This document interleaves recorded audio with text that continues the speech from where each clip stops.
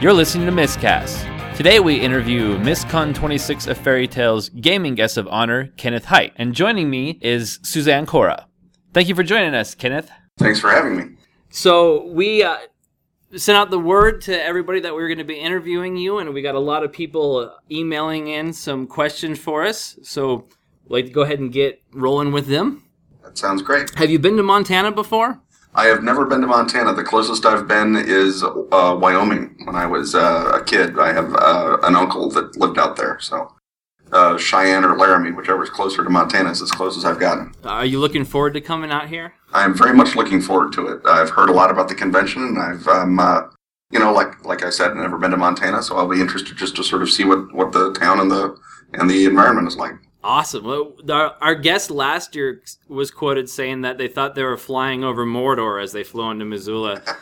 So don't let it scare you if you're looking out the windows and it's, kind of rough looking or anything. Right. Well, I think I'm flying into Spokane, and then John Goff is driving me in, so we'll be driving into Mordor. Oh, okay. You can do. Yeah, I think they you can't allow walk that. into Mordor, but you can drive it. They built a highway in. Right, yeah. It's the A7, I think. How has your background in international relations and cartography influenced your games?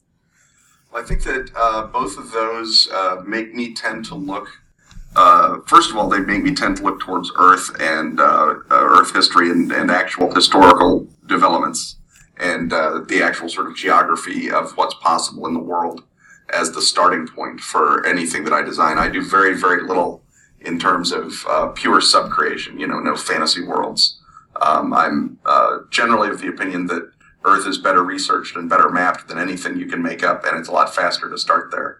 So when I work on a game, I usually, I think it comes out of that sort of international history background and the cartographic background to look at, the actual facts on the ground and then start adding elves and magic and zombies and whatnot. That's funny because as you say that, all of a sudden it becomes so apparent when you start looking at some of the things that you've created that you're like, oh yeah, well, now that makes sense. Yeah, I mean, I've obviously Star Trek is all about imaginary things off in the galaxy somewhere that don't exist, but it's still our galaxy. Right. So there was even some aspect of reality tying me there. I've done a little bit of pure fantasy stuff for card games or for other companies. And while it can be fun and just that sort of, empty canvas can be a challenge, I think it's both easier and I think more interesting for me if I'm starting, with an actual historical fact or a geographical location. So what got you into gaming and creating games? Well, what got me into gaming was being 14 in 1979, when pretty much Dungeons & Dragons, with the AD&D coming out that year, was pretty much at its absolute peak of influence and interest. And so I think started playing the Mike Holmes Blue Book like the year before that, and then I got the Monster Manual when it came out and just was statting up monsters for my buddies' campaigns. And then we started playing, and it turns out to be a really, really great thing, playing Dungeons & Dragons or playing role-playing games, and so I pretty much haven't stopped yet. And I discovered that I could pay for my hobby and then every so often pay for the mortgage or the cat food bill. So nice. So do you ever play your own games? I sometimes do. I try and leave whatever games I'm playing up to my players because they, have to put up with it. So we've done one game that was set in the GURPS Cabal universe, or rather it used the GURPS Cabal magic system, and then we've played a bunch of Unknown Armies, which is a line that I've written for, although we haven't really played a lot of the stuff, the sort of the side stuff that I wrote for it. And then we did do a playtest of Knights Black Agents, which is my new Gumshoe game coming out from Pelgrane. And that was something, once again, I gave them 4 choices, and they picked, Gumshoe-based vampire hunting, and so that's what we did. Do you plan on running any games while you're here in Missoula? I don't know what the convention is planning for me to do. I think as a general course of action, what I normally do at conventions is seminars and things like that, because you can talk to a lot more people and have, find out what more people are interested in a seminar room with 20 or 30 people. You try and get 20 or 30 people around a game table, and it's just madness and nobody has any fun. But, I'm not in charge, so I suppose it's whatever the con organizers or the game wrangler or whoever it is, whatever Cthulhu Bob comes up with. From what it looks like, I think what you said is like what it was looking at, but I thought, maybe after hours in the evening or something, like you might throw something together or something like that. You'll probably have people approaching you or something like that, I would imagine, asking if you would do it when you're not. Go ahead. Anything is possible, but my tradition after hours in the game convention is to drink. So which is not necessarily says that there's no role playing that happens after that, but if it doesn't begin as fiasco, it ends as fiasco. So right. Well, that definitely happens at MisCon. So why did you decide to focus on the London book trade for Book Hounds of London? Was that also gamer influenced? That was publisher influenced. When I was doing the narrative structures in the back of the Trail of Cthulhu core book, we obviously wanted to do a standard Miskatonic professors going out and being chomped thing, and that was the Armitage Inquiry. And we wanted to do a sort of a Delta Green style government G-Men versus the Mythos type thing, and that was Project Covenant. And so Simon suggested that we do something that was not like either of those two, that wasn't American and that didn't have a sort of a straightforward vibe to it. And I forget whether he or I came up with the notion of basically taking the world of the Club Dumas out of Prose Reverte and turning it into a mythos structure. But Book Hounds of London was basically a collaboration between Simon and me in terms of the basic concept. And then I put that into the back of the core book, and everyone seemed to like it very well. And Simon thought that it would make a good supplement on its own, which I certainly was never going to question because I love books and London. And it turned out to be pretty good. And it won any award for the cartography, and it's nominated for an Origins Award. So looks like other people liked it too. You're obviously a huge Lovecraft fan. What is your favorite story? My favorite Lovecraft story is The Color Out of Space, because it was the first Lovecraft story I read. It's still just unimaginably terrifying. Even I've read it probably 20 times, and I still get the same, shivers up the back of my neck and the creeping flesh on my arms that I got when I was 11 and I read it the first time. I'm actually able to sleep after reading it, which I wasn't. But and when you look at it and you compare it to other absolute masterpieces of the genre, like Blackwood's The Willows or parts of Machen, it's just it's fundamentally a perfect short story. There's nothing wrong with it, and just as a writer, I'm impressed by it. Even if I wasn't a horror fan, I think you wouldn't be able to look at that story and not come away just amazed at it. I mean, obviously, The Call of Cthulhu, the short story, is a tremendous compositional fugue. It's an amazing piece of work. I love the Charles Dexter Ward sort of the straightforward narrative of the detective mystery structure with the heroic doctor putting down Joseph Kerwin. That's just a great fundamental story. And I like even some of the stuff that isn't actually defensible on its own merits, like From Beyond, just because it's such a wonderful case of Lovecraft laying his metaphysics out there for everyone to look at. But I'd come back to Color Out of Space. If there was one Lovecraft story that basically, should be, with A Rose for Emily and The Lottery and every other great horror story in a very, very thin book, that would be that. So are there any other children's books do you plan on giving a Lovecraftian spin to? Right now, John Nephew, who's the publisher at Atlas Games, is deciding, and I think based on sales of the other two books, or the other three books in the line, he's deciding whether or not he wants to give me a green light for a fourth book. Obviously, there's whole series of them that I would love to do. I'd love to do Walter Gilman and the Purple Crayon. I'd love to do... That'd be awesome. Yeah. Good Night, Azathoth. Just the list goes on and on. So. Oh, that's great. Yeah, I mean, I would have liked to do, and to think that I saw it on Unknown Kadath, but apparently the Geisel estate is litigious and does not have the same understanding of the parity clauses of the First Amendment as other people do. So we have to back off that one. But I got a third of it written, so I don't know what I'm going to do with that.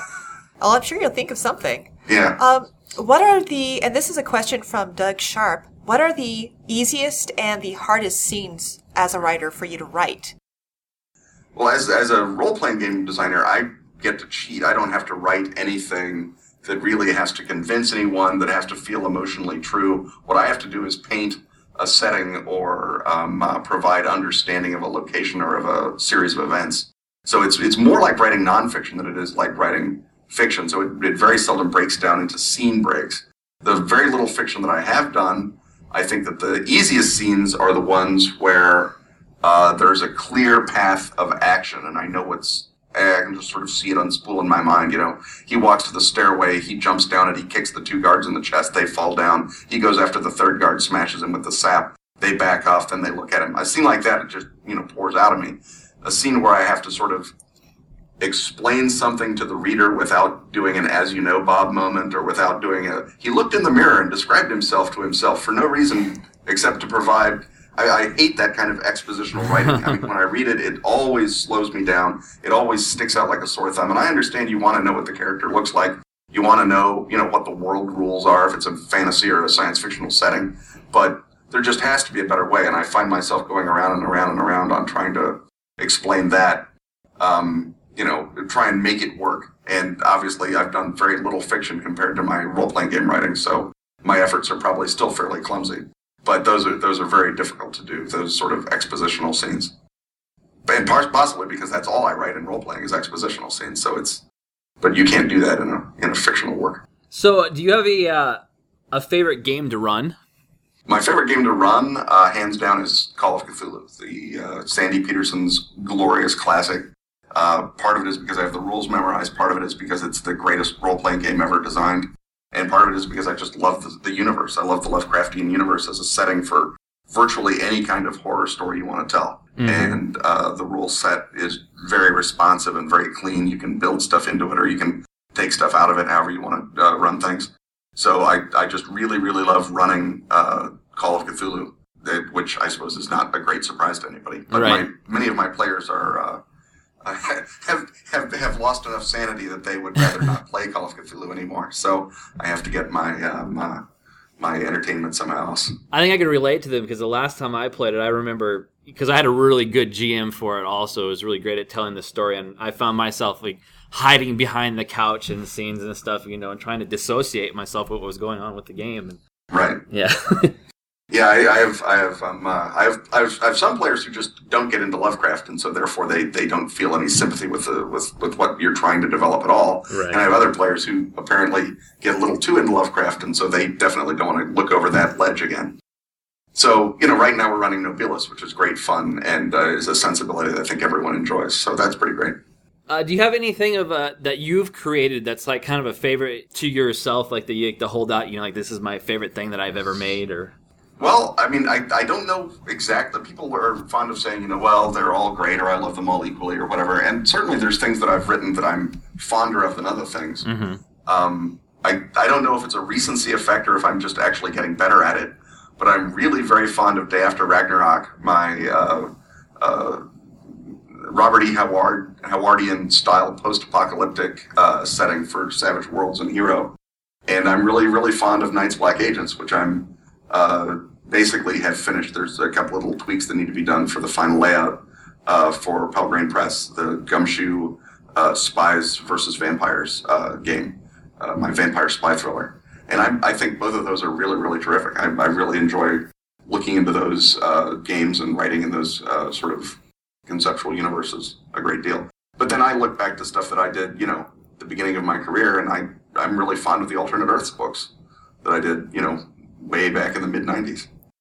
Yeah, when we asked you the first question about the cartography and everything, the Day After Ragnarok was the one that immediately came to mind to me when you were answering that, and it's a really great idea too. I thought it's just it's when I first heard about it, I was like, wow, that's so innovative or whatever, but it still has that kind of why can't I think of something like that aspect to it. And well, it's fun that you mentioned the cartography in that one, because I did the sort of the structure map, and then Hal Mangold did the final map. And I would hear from the publisher's booth, or the guys who were selling it at Origins and Gen Con, that when someone came up and asked what it was, they would just open it to the map, with a giant snake lying across Europe, and they would say, "This is what it's about," and that would that would apparently sell the book without them doing anything else. Right, yeah, it's really great. So do you have a gaming system that you just really love writing for? Well, I really love writing for the Gumshoe system right now. I'm really enjoying that. I enjoyed a great deal writing for the Coda system, the old Decipher system that we invented for the second iteration of the Star Trek role-playing game that we did. That was a real sort of a game design challenge. I enjoy writing for GURPS, although it's a different sort of a habit because there's so much mechanical. There are so many mechanical rules and rules of thumb already established by the other GURPS designers that coming up with a new system in GURPS it's a little more like building a ship in a bottle, whereas coming up with something for Gumshoe is more like just building a ship, right? I mean, Right. they're both great fun and they're both very interesting and challenging, but I think it's a different kind of a game design skill. I mean, I'm not, fundamentally a systems guy. I certainly know systems, but there are, if you're looking for something to be designed soup to nuts, you can go to Greg Stolze or Robin Laws and probably get a much better job. But then when you want, the person to add ghosts to it, then you can come back to me. So what made you decide that you wanted to write the Complete Idiot's Guide to U.S. History? That was a deal that Matt Forbeck set up. He knew the guys at IDW who did the packaging for Penguin for those books, and one of them said, "Hey Matt, would you like to write the script for the Complete Idiot's Guide to U.S. History?" And Matt said, "Well, I don't think that I could do that, but my buddy Ken Hite could probably do that without working nearly so hard."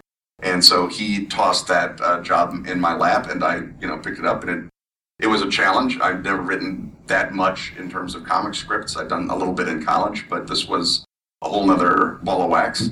And it was really interesting. And so, as a result of that, I've got a much better sense of breakdowns and panel beats and a lot of other things that I didn't have when I went into it. So it was both, because I could do the job and because it would teach me a new craft that I didn't really have before. So one of the questions we got through Facebook from somebody from Great Falls named Jeff Ruby, he was wondering, is there anything that you would rather be doing than what you are doing now? Well, I mean, obviously, I think everyone would, rather be, on a tropical beach with, Kate Upton than what they're doing now. But, I guess I should have clarified, like more of like a dream job or whatever. I guess didn't. No, I mean, right now, I think writing is a great dream job. I mean, you don't have to wear a tie or even pants. If you've got a good relationship with your clients and your customers, you're never short of work. Right now, I can basically pick a topic and write anything I want, and someone will buy it, and that's a great feeling. I mean, obviously, everyone would like to be paid more and work less, but in terms of the actual day in, day out, putting pixels to paper, that's a pretty great gig. We already talked about how much you love Lovecraft. Are there any other writers that have really inspired you? Oh, I mean, there's a lot. Avram Davidson, the science fiction and fantasy writer, he did the Adventures in Unhistory series of essays that were sort of one of my models for the Suppressed Transmissions, and his fiction is just amazing in terms of being able to present an effortlessly Baroque universe. I go back to him all the time. Tim Powers is the greatest living fantasy novelist in English. Tremendous inspiration. I'm about halfway through his new novel, Hide Me Among the Graves. Everything that he writes is sort of what I want to be when I'm a grown-up.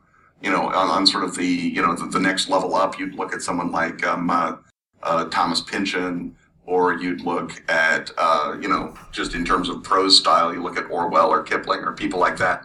But in the dirty world of genre, there's every good writer is someone who can teach you something, and everyone is something you can learn from. Obviously, Robert E. Howard is a terrific model for sort of colorful, two-fisted, get it done fiction. I mean, I think that you can probably learn more as a working writer today reading Howard than you can reading Hemingway.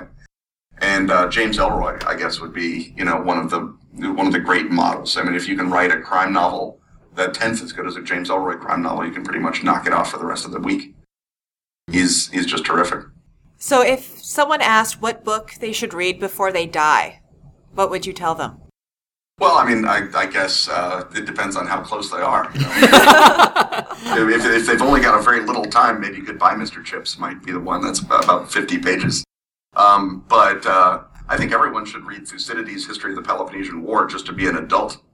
That if there's one book that I would, make the base curriculum of everything, that would be the one. In terms of fiction, I think that Pride and Prejudice is probably the greatest novel ever written. And, if you read that, you keep reading Jane Austen and you'll die happy.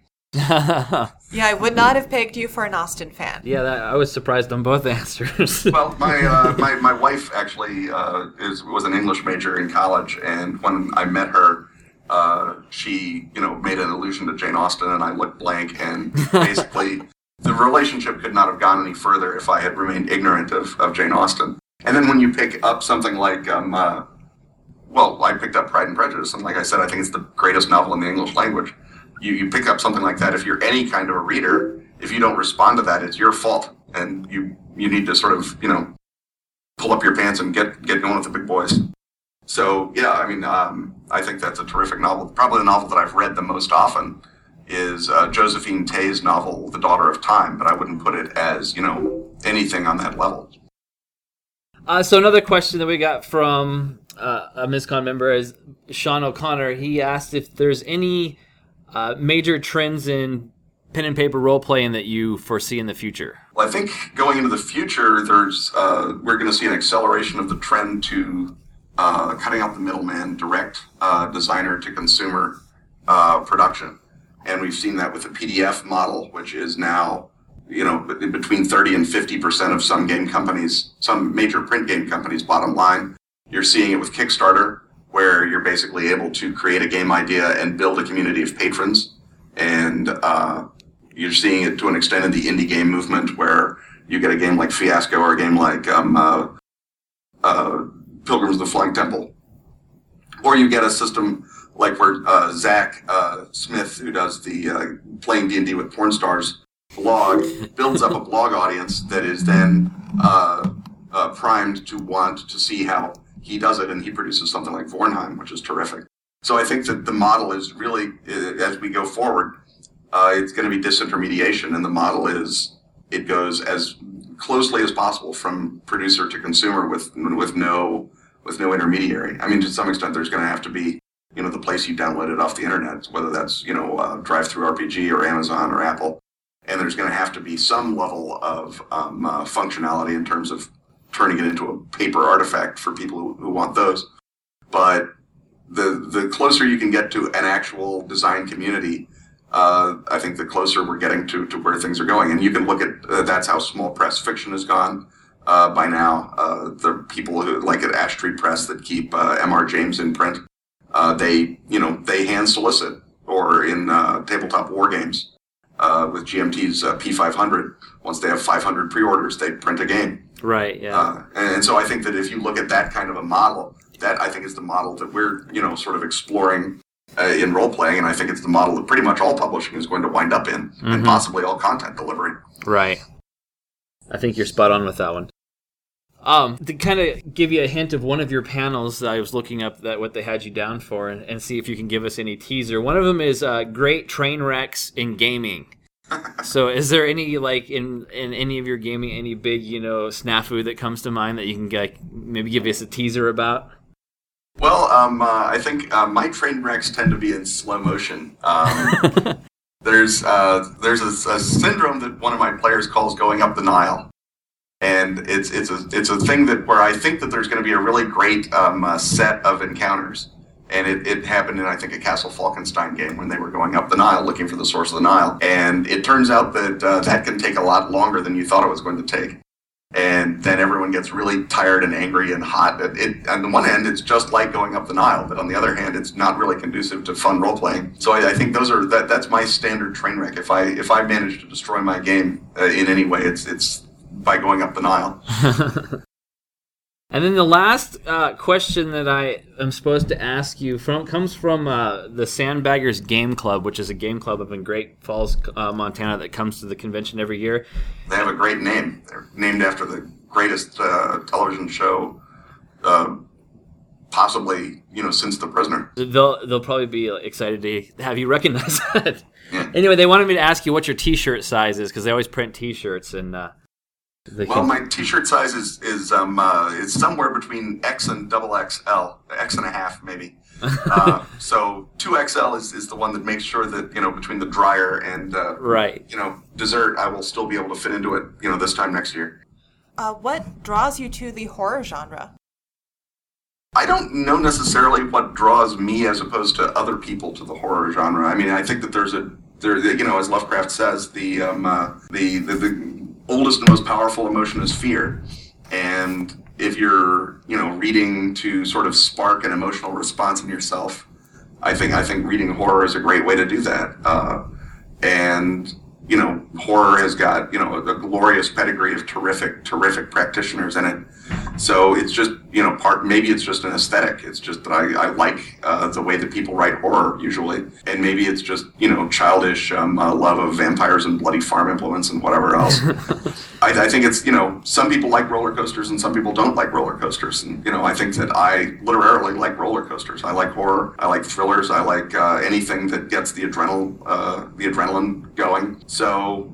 Yeah, I'm sure that you could come up with a big pseudo-intellectual justification about, fear of the future or whatever else, but I'm pretty sure it's pure biology, and, I like horror the same reason some people like, strawberry ice cream. It's just, my mental taste buds tingle when I read Bram Stoker or when I read Laird Barron or whoever. So no Jane Austen-based role-playing games? If there could be a Jane Austen-based role-playing game, Steve Kenson, who I don't know if you guys know, he's the designer of Mutants and Masterminds and a number of other terrific games. He and I have a standing agreement that if either of us wins the lottery, or if Anne Dupuis, who publishes the Fudge for Grey Ghost, wins the lottery, we're going to write the occult romance role-playing game, which is going to be, Jane Austen with sorcery. That sounds fantastic. And there's going to be one page of combat rules, and all combat skills are going to default to dancing. I hope that comes about. We have to wait for the market to catch up with it. Well, they've already had Jane Austen with vampire or zombies. That's true, they have. But Jane Austen with Jane Austen is hard enough. We're doing a game. Myself and Emily Care Boss and Lisa Steele are doing a game called Bubble Gumshoe, which is a teen detective role-playing game. It's basically Veronica Mars with the serial numbers filed off. And so there will be a relationship map and a lot of use of your relationships as basically as your abilities in that. So that might be the kind of thing that you would eventually build a Jane Austen type game onto.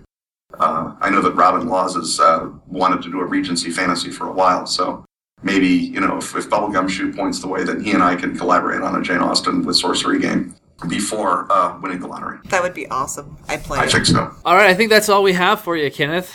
Okay, thanks very much. Thanks for joining us, and we look forward to meeting you in May here in Missoula. Yeah, I look forward to coming out. I'm really looking forward to the convention and looking forward to seeing everybody. Great. Well, we'll talk to you later, and thanks again. All right, thank you very much. Mm-hmm. Bye-bye. Bye-bye.